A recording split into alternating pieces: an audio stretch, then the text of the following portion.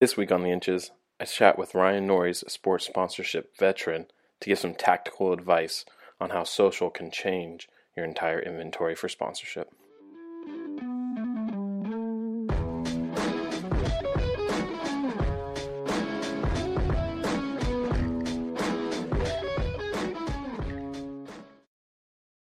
Welcome to episode 6 of The Inches, a podcast that looks at sports sponsorship, sports marketing, and how technology is changing that story and discussion. I'm your host, Nick Lawson, co-founder of Squad Sports and co-founder of The Inches podcast.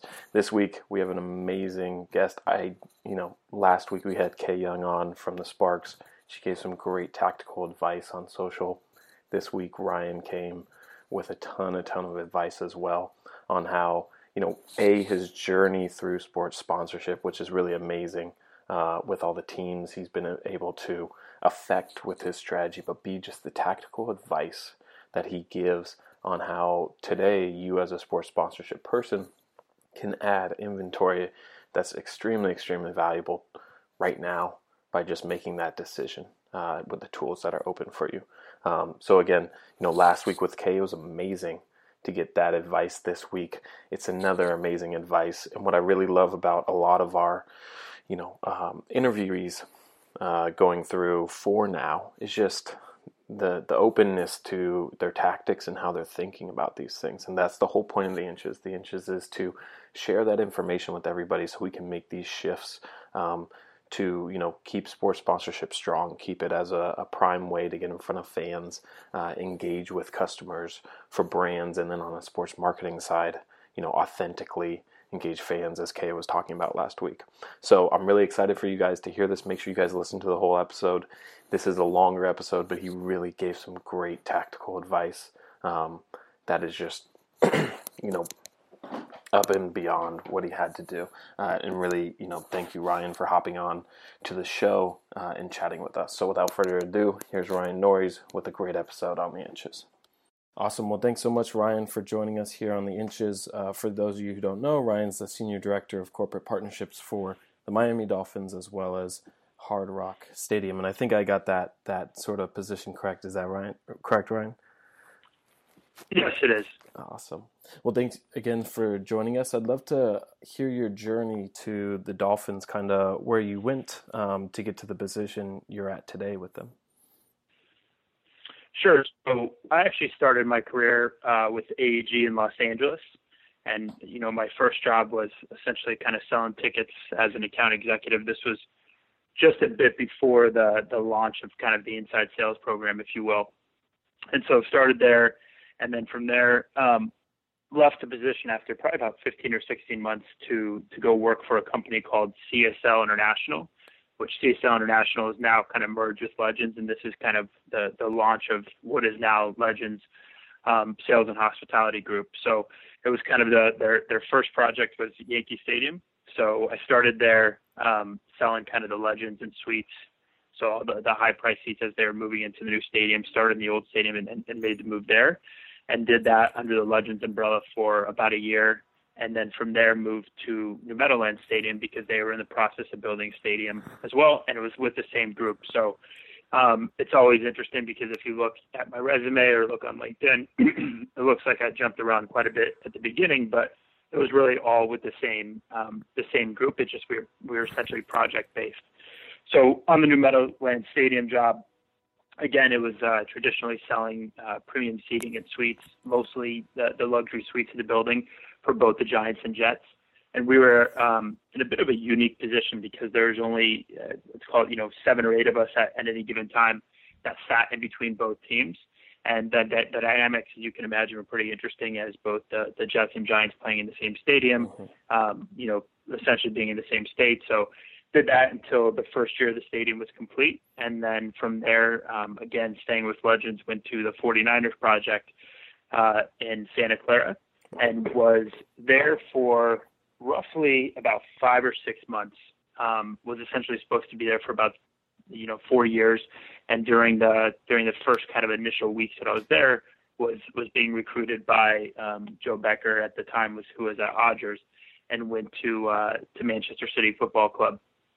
to, kind of take my first foray into sponsorship. So there I was the first American to join the club, as well as, kind of the second person really on the sponsorship team as a whole, not including Luis Vicente, who was the chief commercial officer. So from there, worked in sponsorship. The first year was really kind of focused heavily on international deals, a lot of things within Europe.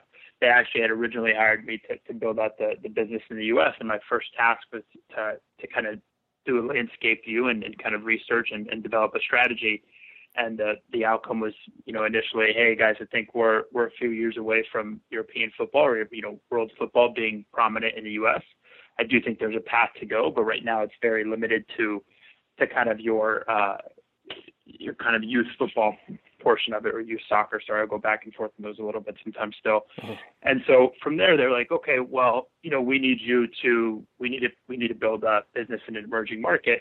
Where do you think we should go? And those, the markets that I kind of highlighted, and the irony is I went through a digital kind of strategy and looked at where our Facebook followers were, where our Twitter followers were, and really identified that we actually had, at the time, more fans in Indonesia and Thailand and Vietnam than we actually did in all of Europe and even in parts of England, just because of the size of the country. So essentially I created a strategy to go out and develop revenue and kind of implement a 360-degree marketing strategy in Southeast Asia, as well as a little bit in China and Africa at the time. Kind of wherever the opportunity was is where I was going. So I became, kind of the international guy in the club and did that for about a year and a half.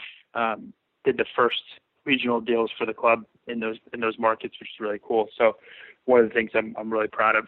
And from there, given that there was a second American in the club, but since I was kind of had the American knowledge when Manchester City, the New York Yankees got together and developed NYCFC, I was a natural fit to go over and kind of help launch that football club in New York.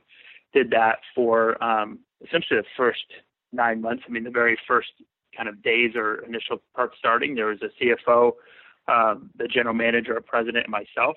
And, by the time that I left, there were probably 40, 50 full-time employees. We actually had a couple of players. We had a logo. So it was a really cool process to be a part of because, mainly I'm a sponsorship, suite sales guy, if you will, at the time. And I got to dip my hands in a lot of different projects, call it from, the color of the uniform to some of the players we choose to even the logo process and how we were going about that. So it was a really cool experience. And at the time I was kind of in a tough position as to whether or not, I stay working in the MLS or, do I make the jump and go back to England or maybe even Singapore and continue working, for City Football Group. And given that I had a little bit of taste of America, I wanted to stay there. And so this is when the opportunity with Scott O'Neill and Adam Davis in the Prudential Center became available. They had literally purchased the New Jersey Devils at the Prudential Center in probably about 9 days and still had to kind of figure out what the business is, what the team looks like, and develop the strategy and figure out kind of where the business sits and what the immediate goals and long-term goals are. And so started there as vice president of corporate partnerships, first initially overseeing the sales team, but really being responsible to build it out, implement the process and the infrastructure. And this part of my career is where I kind of look back on, and the biggest point, if I look at it and you kind of, how to segment your career in a couple different areas, this is where I learned the most how to not only manage down and manage a team, but also manage up, which is one of the biggest skills that I've been able to take along with me. And it's just managing up to, not only leadership, but to ownership and making sure that you're forecasting appropriately. So everyone knows where the business is. So from there was recruited again by the Miami Dolphins in Hard Rock Stadium. They were in a unique position. So they've, obviously going through this huge renovation. It started at $450 million. It ended, probably a little bit north of $500 million. But they had a lot of moment in time deals. And the way that you'll kind of hear me talk about it throughout the rest of the conversation is we still had to make sure the train runs on time and make sure that, the NFL did their $3.3 million, which is the average NFL revenue per year, that make sure that number was hit. And then we also needed to make sure that we sold naming rights, we sold the four corners, and we sold the club entitlement spaces that all kind of these opportunities kind of came about with the renovation. So started there. Really needed to develop a strategy. We had, essentially myself and the chief commercial officer, Todd Klein, had 8 months to sell naming rights, which if you ever sold naming rights, it usually takes 2 to 3 years. And somehow, 52, 53 pitches later, we were able to secure the name for Hard Rock Stadium, and the kind of rest is, we've kind of just continued to grow from there. Awesome. I'm really excited to ask this next question, just because of how many places you've worked and how many experiences you've been on. But in all of that, how has kind of technology shifted the way that you either are storytelling in selling that sponsorship or engaging with fans? How has tech really shifted the way you kind of think about that and go about selling that? That's a good question. So it's interesting because at different times of my career, technology has taken a different kind of role, if you will. So with Manchester City, it was we looked at the kind of digital and technology world as, hey, this is how we can build our fan base exponentially in a short period of time, right? I mean, there were several years where we were the fastest growing club in not only in Europe and England, but in the entire world. Granted, we started a little bit lower than Arsenal and Manchester United and Chelsea and the Big Four, but we really had an opportunity through creating unique digital content that was storytelling, that was engaging, and we were able to go into these markets and really tell a 360-degree approach. And what I mean by that is, hand-to-hand activation in the country, sweepstakes that bring people to Manchester to actually touch and feel the experience of the players in the games, but also, a big part of it was through content, through digital. And ironically, that kind of transpired into exactly what the Dolphins did really in my first couple of months there. And I think this is where I think technology really took a big play. And I think, we're starting to feel it a little bit now, but I think the trend is only going to continue to grow. So what we actually did was we used to have your traditional shoulder programming, just like any other NFL team or other professional sports team in the market, which is, you have your shoulder radio, which is either on local AM or FM, and then you have your either daily TV show or you have your weekly TV show that, people kind of essentially tune in and say, hey, this is how we're going to consume our content around the Miami Dolphins and everything that's all NFL. And what was happening is, even in stadiums, we went through the whole period of people starting to do these apps. Teams were investing a lot of money in their team apps, and then they realized that as soon as they got into the stadium, the engagement was very, very low, because just like, I'm sure you can attest to this, when you go to a stadium or when you go anywhere now, the first thing you're doing is you were on Facebook, then you were on Instagram, then you're on Snapchat, you're back on Instagram again.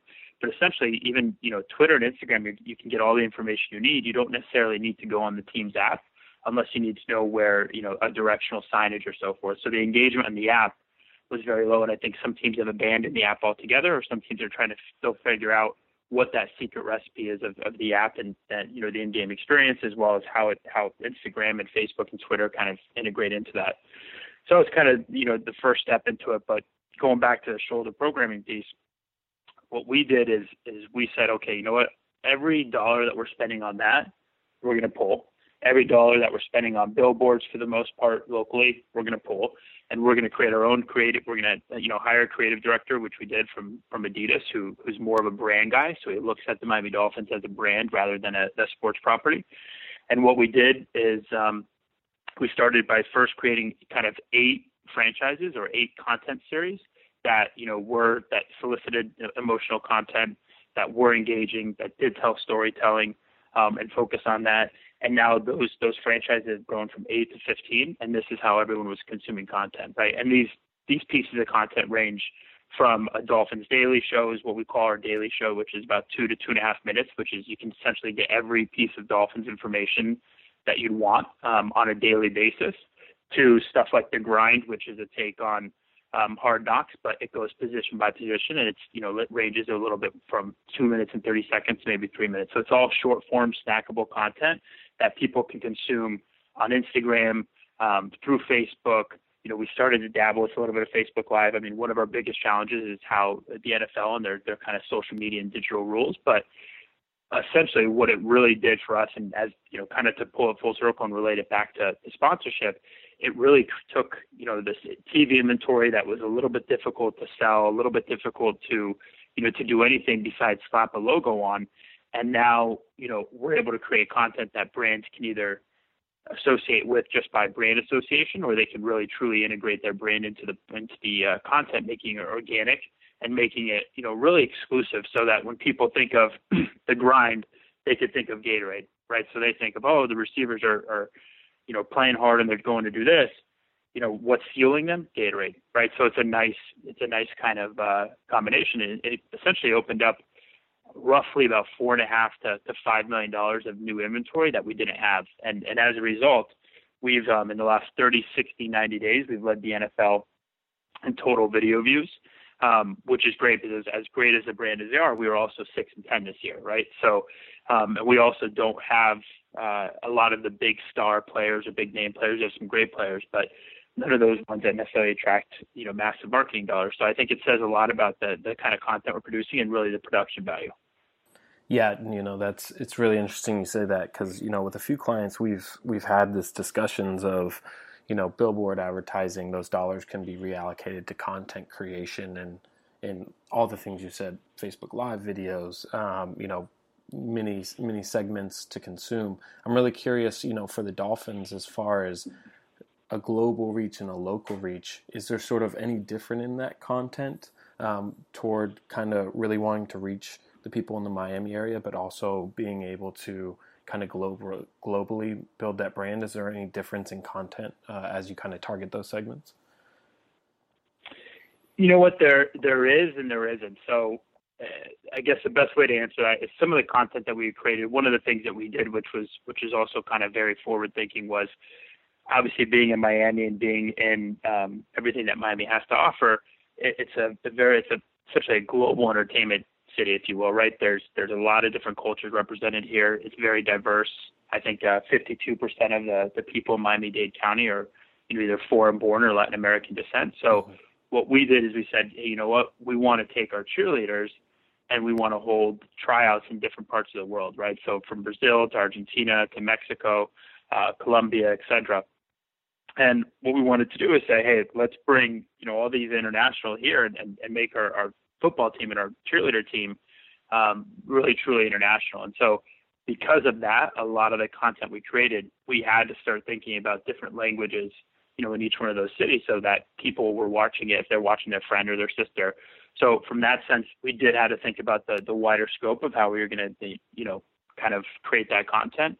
But as a whole, what we really try to do is we take concepts that are either working really well just in your kind of general content view. You know, one of the content pieces we have is Madison Avenue, which is very similar to, and I always mix this up, but the karaoke thing that they do in the car.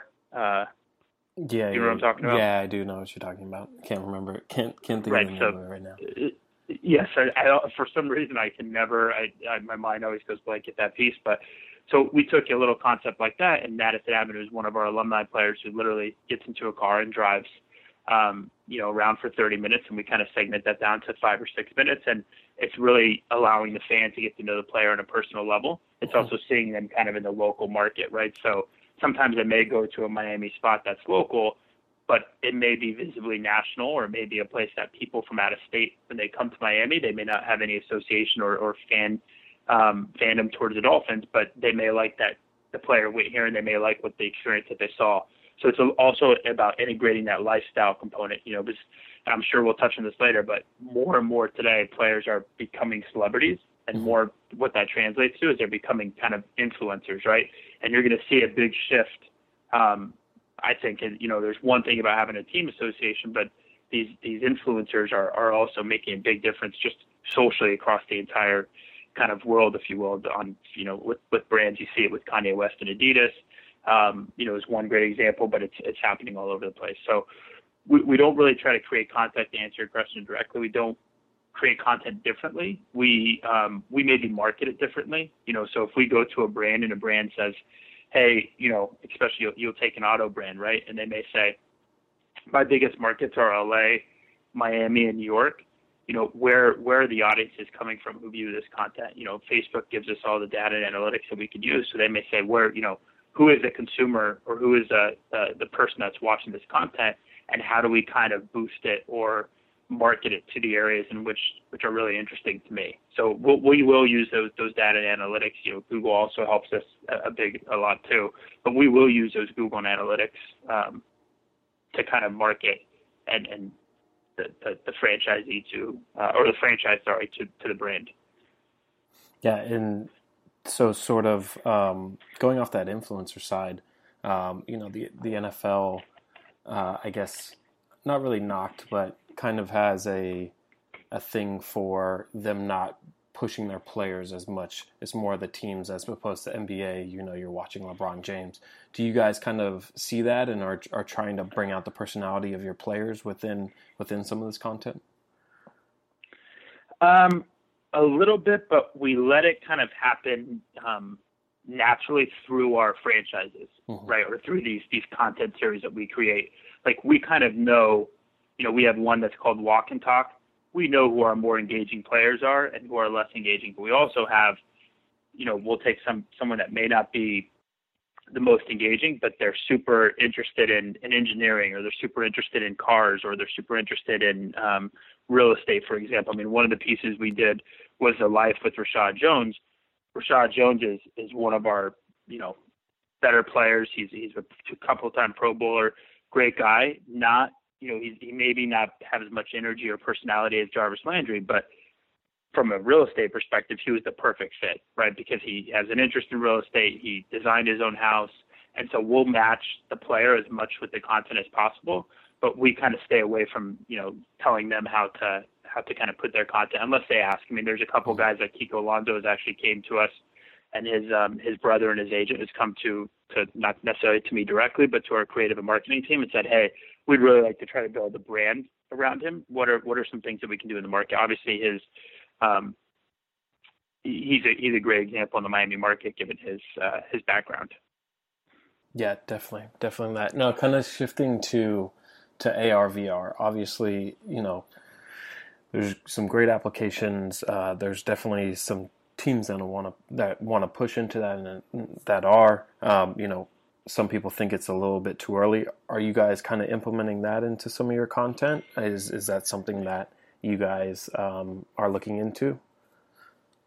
Yeah, I would say it's definitely on our radar. We haven't done anything specifically yet. I think, I'm kind of one of the believers that I believe it is a little bit too early. I think people still need to figure out how to use it and how it's going to work and how it's going to, enhance the fan experience. We know what fans are looking for.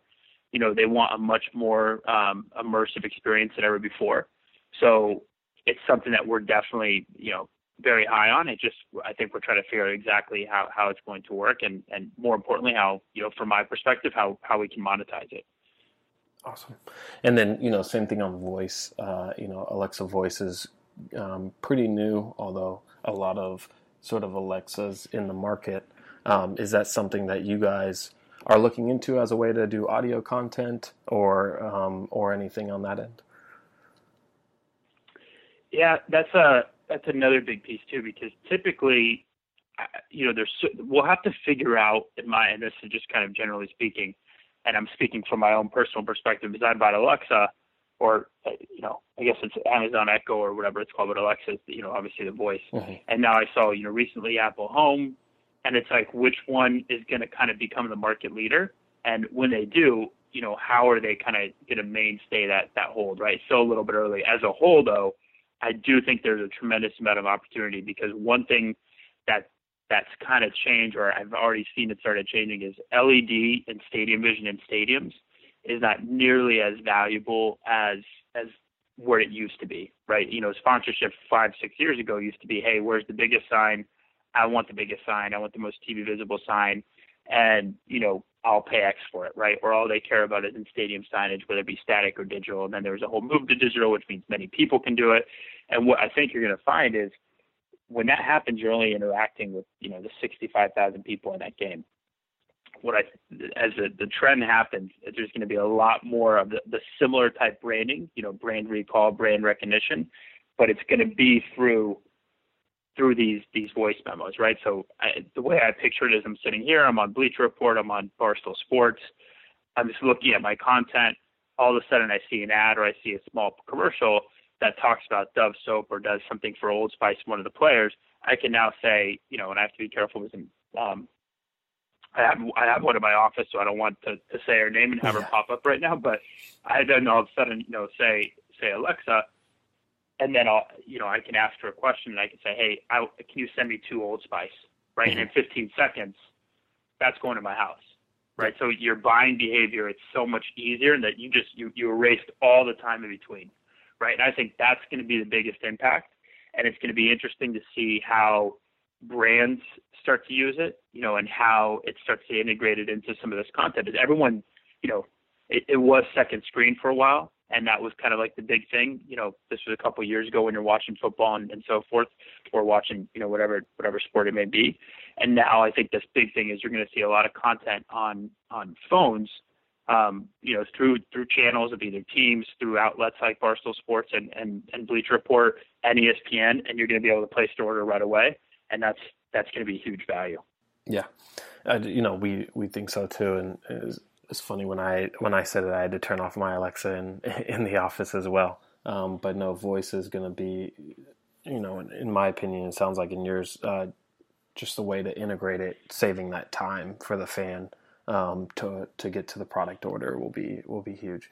Now looking, over the next 5 years, and I know technology changes, almost every few months, but is there sort of a trend or something you're really excited about coming up in the next 5 years that you either at the Dolphins or otherwise to employ?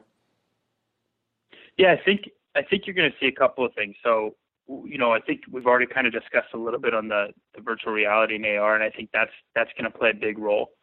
I also think that there's going to be a trend in sponsorship that kind of, and I don't know exactly how it's going to work, but I think there's something to be said about crowdfunding and the technology that supports that.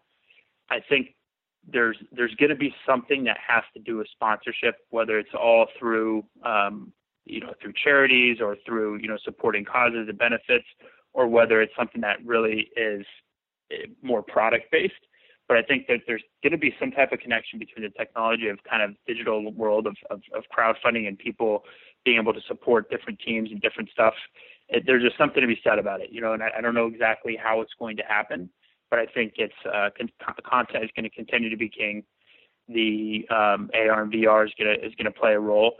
And the other thing, what we can't ever forget is that sport is really the only thing that has a set time. Right. There's one of the few moments that, broadcast live or having a replay doesn't make sense. And I think that's where you're going to see a big shift where sport is probably going to stay the same, because it's the only thing that, at 6 p.m. on Sunday, the Super Bowl is kicking off. Right. You're not going to be able to record that and not hear anything else that happens. You want to see that and experience that live. Whereas you look at, some of these other things that are happening where people are consuming their content, such as Netflix, Apple, Amazon Prime, that's kind of your on demand. So I think those two are going to be separated, and it's going to be really interesting to see where brands go and which one they kind of tend to gravitate towards. As I said, Ryan came with the fire this episode. That tactical advice is amazing. Adding, $5 to $10 million of sponsorship inventory just through some social channels, and just really taking some time to, open up some of those Facebook Watch episodes. You need to do it. If you're not doing it for your team, you need to do it today. Take those steps to at least start and get those things going. So thanks again so much, Ryan, for hopping on with this great tactical advice. Again, that's the whole point of the Inches. Let's get this out there. Let's get teams becoming successful with all of this knowledge and information. Just a quick side note, Ryan has moved on to Amaze out in LA, which is a great charitable organization, and he's leading the sports sponsorship or sports business development there. So no longer with the Dolphins, but still in sports, and we wish Ryan the best of luck over at his new adventure. And that's it for this week of the Inches. Make sure you guys tune in next week. We have another great guest. Just again, amazing the amount of people that are coming on. in wanting to share this information. Really humbled by it, but really excited to get this out there. If there's one ask I have, is just to share this. Again, great tactical advice. Share this content, get it out there, and chat with other sports sponsorship people. Not for the Inches podcast. I could care less if there's 5, 10, 15 listeners on this thing. But if we can take that and we can shift that into, you sharing this episode and little snippets of this episode from this tactical advice, that's my goal here. So share it with your friends, chat about it. More than happy to chat. Connect with me on LinkedIn, Nick Lawson. If you'd like to be a guest, connect with me on LinkedIn. And we'll get you on here, get you chatting. But again, amazing week. Thanks so much for listening. Until next week, keep pushing those limits of sports sponsorship.